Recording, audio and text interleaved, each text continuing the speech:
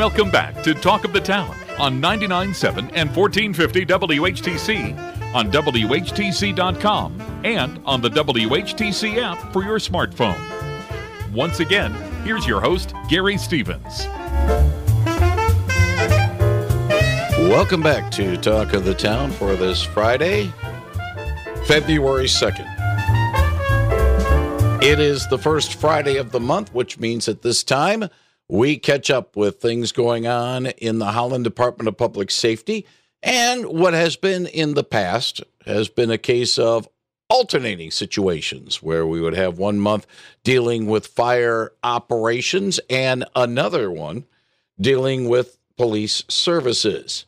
We are blessed to have both in the building today with Captains Keith Mulder and Chris Tinney joining us. Keith is with Police Services. Chris is with Fire Operations.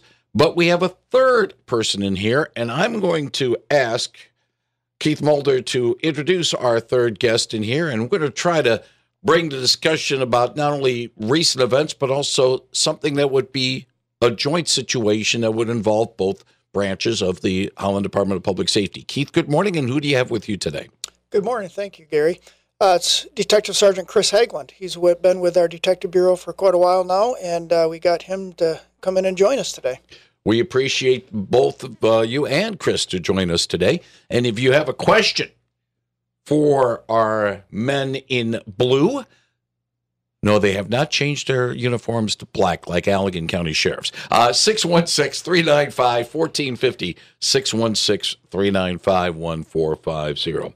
We're going to bring Chris in first because I'm going to bring up the story that happened in terms of the actual crime, happened while I was when I was in sick bay back in the summer of 2022.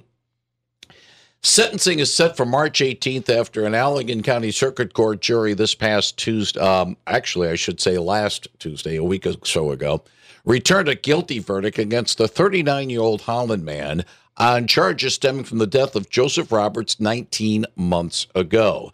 Thaddeus Cortrez Wilson was convicted of first-degree murder, 4 counts of felony firearm use, possession with intent to deliver both cocaine and methamphetamine, and being a felon in possession of a firearm. He was arrested in southern Illinois about 2 months after the June 19, 2022 incident, in which the 36-year-old Roberts succumbed to multiple gunshot wounds following an altercation with the accused.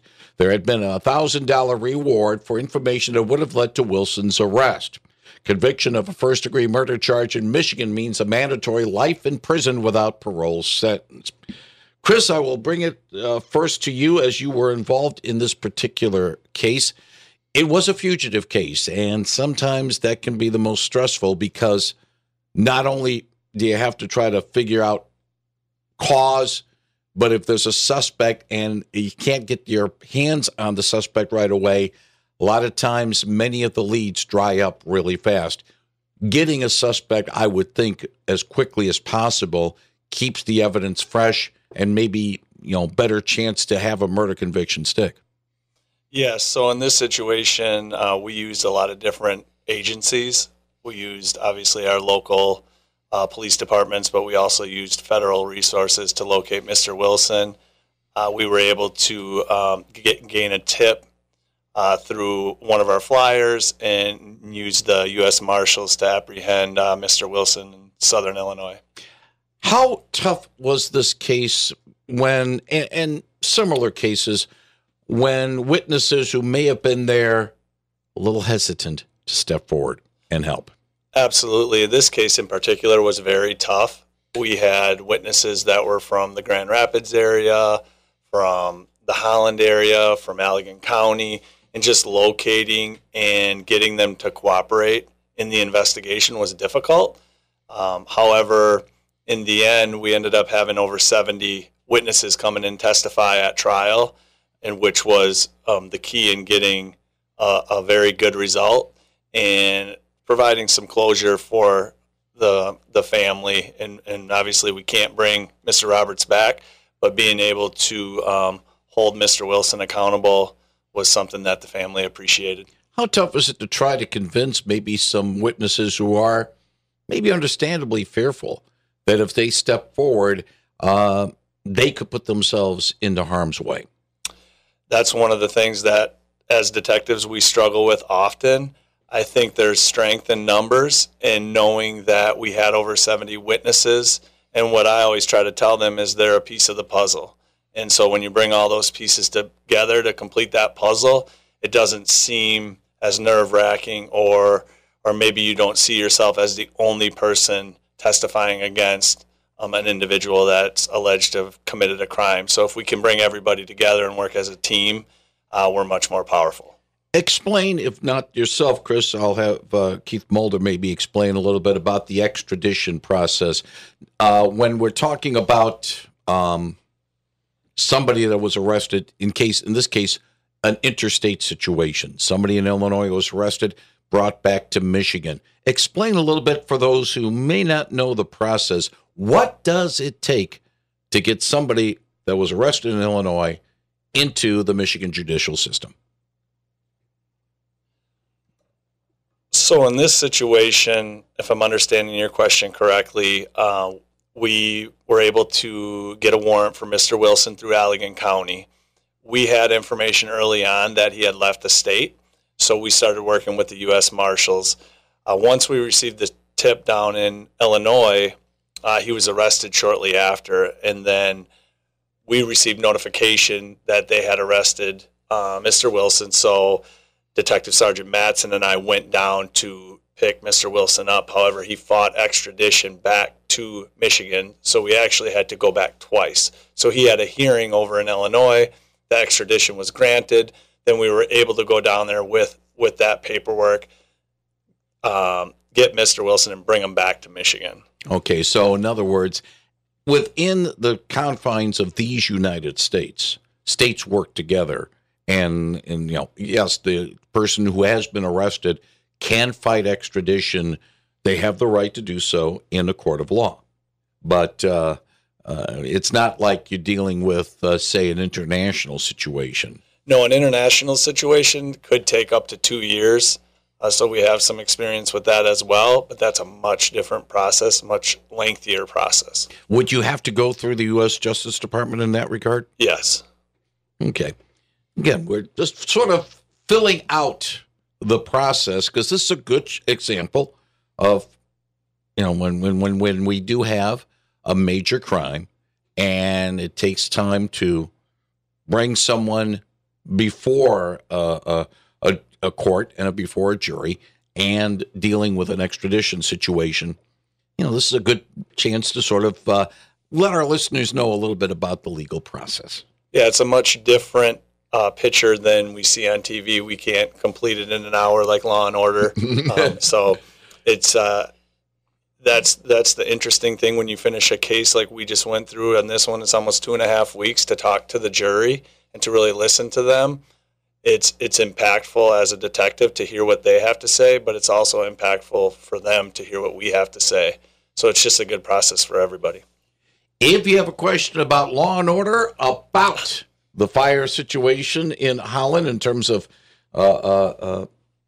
being safe in this time of year, Chris Tinney, the fire operations captain, is with us. If you have a question, 616-395-1450, 616-395-1450. Chris, we'll get to you in a few moments. But we're sort of focusing right now on not only this particular case involving Thaddeus Cortez Wilson, but we had a story on our wires, and we've reported it earlier this morning, of a girl from Washington State that was found in the South Haven area, and a person in that South Haven area who has been a convicted sex offender and on the state sex offender registry has been arrested in that particular situation. And to a certain extent, similar type of cooperations. I know you this is sort of a breaking thing from yesterday, but it's a case of agencies from different states working across to be able to bring somebody to justice and in this case, a very a good result for that young girl found in the South Haven area. 616-395-1450. I brought this topic up, and this is a good time to bring it up here, since I have both the fire service, police services, and fire operations both here. And it's a crime that's, to me, spans both. Arson. When we do have what used to be so quaintly known as a firebug, somebody torching a residence or business. And Chris, you've seen it where maybe it's not as not dramatized as much as we see it in the movies and television, but somebody torching a place for insurance money. First, fire operations comes in, there's a fire. What telltale signs are usually there that this was a set fire in that regard? Well, before we could actually identify the cause of the fire, we've got to, if it is arson, we need to look at all the potential causes. And it's a process. It's actually a scientific process. And there's a standard of performance that comes with the fire investigation. Before you can even call it an arson, it has to be determined. You have to determine what it actually is. So we look at the accidental causes. We try to rule those out. And through, again, we use the scientific method. We create a hypothesis. Hey, if it was a fire on the stove, we would expect to see this type of fire pattern. If it started in a wall socket or an extension cord or the furnace, there's certain fire patterns and behavior of the fire throughout the building that you would see. A lot of times we'll see multiple origins of fire. That could be an indicator that there is a potential for an intentionally set fire. A lot of it depends on circumstances that may guide the hypothesis. But again, you cannot call a fire arson just based on circumstantial evidence. Again, they're the experts when in putting, Sergeant Hagelin, Captain Mulder. When it comes time to work together, we talk about the team approach. That applies there as well. We will present what we find as far as fire evidence, and then try to build a case off of that. But there's it is a difficult type of fire or fire cause to prove. That's no secret. That is the process. Even following the process, some fires are so intense. There's so much damage at the area of origin. It does take a significant amount of effort to determine what they are. And if we don't know, we can't call it. So in our, a lot of our fire records, you'll see a fire that's undetermined. And undetermined means that it could be a number of causes. It means we haven't been able to rule out a hypothesis of an accidental cause, or we just cannot simply prove. We use a standard, 85 to 90%. We're not at that level. We can't call the fire. So, and that's not a secret. That's all right. I don't want to give anybody ideas out there for the listening audience, but I think that we don't. We can often have an indication or a suspicion that something happened, but we can only present what we can prove. Along those lines, then sometimes it then becomes the matter of the detective coming in and saying, okay, who benefits from this? Can that be used as a way of saying, all right, we have these, there's a possibility, and then who might benefit from this, maybe doing a little investigating. Okay, what's the insurance policy looking like and all that? I mean, granted, it sounds like a TV plot, but sometimes, life imitates art. Absolutely. And one of the things with arsons, it's a great opportunity for the fire services and the police services to work together. And our detectives and the fire marshal and fire department work really well together. And our detectives go through training for arson investigation, and fire marshal has training on that. So it's a good team effort. How many blazes do you think really are, shall we say, deliberately set? Based on our data, based on what we know from our annual history, roughly about 2 of these a year. And again, we talk about the intent. The arson by definition is the willful or intentional burning of real property. It doesn't have to be related to defraud, or it doesn't have to be related to fraud, but it is an intentional burning of property. Basically, we had 2 of those last year. Okay, maybe I'm talking to the wrong people in the sense I'm talking to people involved in Holland, Michigan. Now, if we were talking, say, in Grand Rapids, Detroit, Chicago, well, you have a bigger city, bigger municipality, more situations. Maybe it might be more likely. I don't know. I'm just sort of thinking out loud, as they say. But we have to, let's put it this way. Crime knows no jurisdiction. And it doesn't matter how big or how small the jurisdiction is. 616-395-1450, 616-395-1450. One other thing, and I'm going to sort of throw this with our two captains here. Looking back on 2023, number of calls, how busy both of you were, both of your departments were. Was 2023 a little bit higher than normal in terms of responses and action, or was it a little lower? I know that the official numbers won't come out until a little later, but just sort of on a gut feeling. Yeah, for the police side, our preliminary data shows that we were just a little higher than last year. Nothing significant, but a little bit higher. But over the last quite a few years, we've been pretty steady in lowering our call volume. So the last year and this current 2023 was a little bit higher than it has been. So. Yeah, same. A very slight, just over 1% of the total call volume. But we have seen an increase in EMS, which is a ongoing trend, about 3.3% to be exact. The two follow-ups. First, for Keith, I've seen reports the end of during December and early part of January, homicides were down, but violent crime was up a little bit. I wouldn't, is that something that would translate here or not really? I mean, it's, you got to look at more than just 1 year to really get a good picture, and you got to look at more than just one jurisdiction to get a good picture. For example, in the city, we've had an increase in homicides over the last 2 years. We've had more than normal. But yet, overall, that doesn't mean that, statewide or nationwide, that's the same. With violent crime, you got to remember that when you look at statistics for violent crime versus homicides, the medical field has improved greatly as far as initial medical care, like on the street. So that affects how many homicides you have versus violent crimes, because what in the past would could possibly not be treated and saved a life on the street, now we have tourniquets and different equipment out in the field that we can easier save lives from violent crimes. So that definitely comes into play when you look at those statistics. And Chris, on the fire side, I think that more than anything else, we have seen more awareness of fire safety techniques. People are more aware about what they can and what they should not be doing. But yet, the one thing I see more than anything else of these things, a lot of kitchen fires.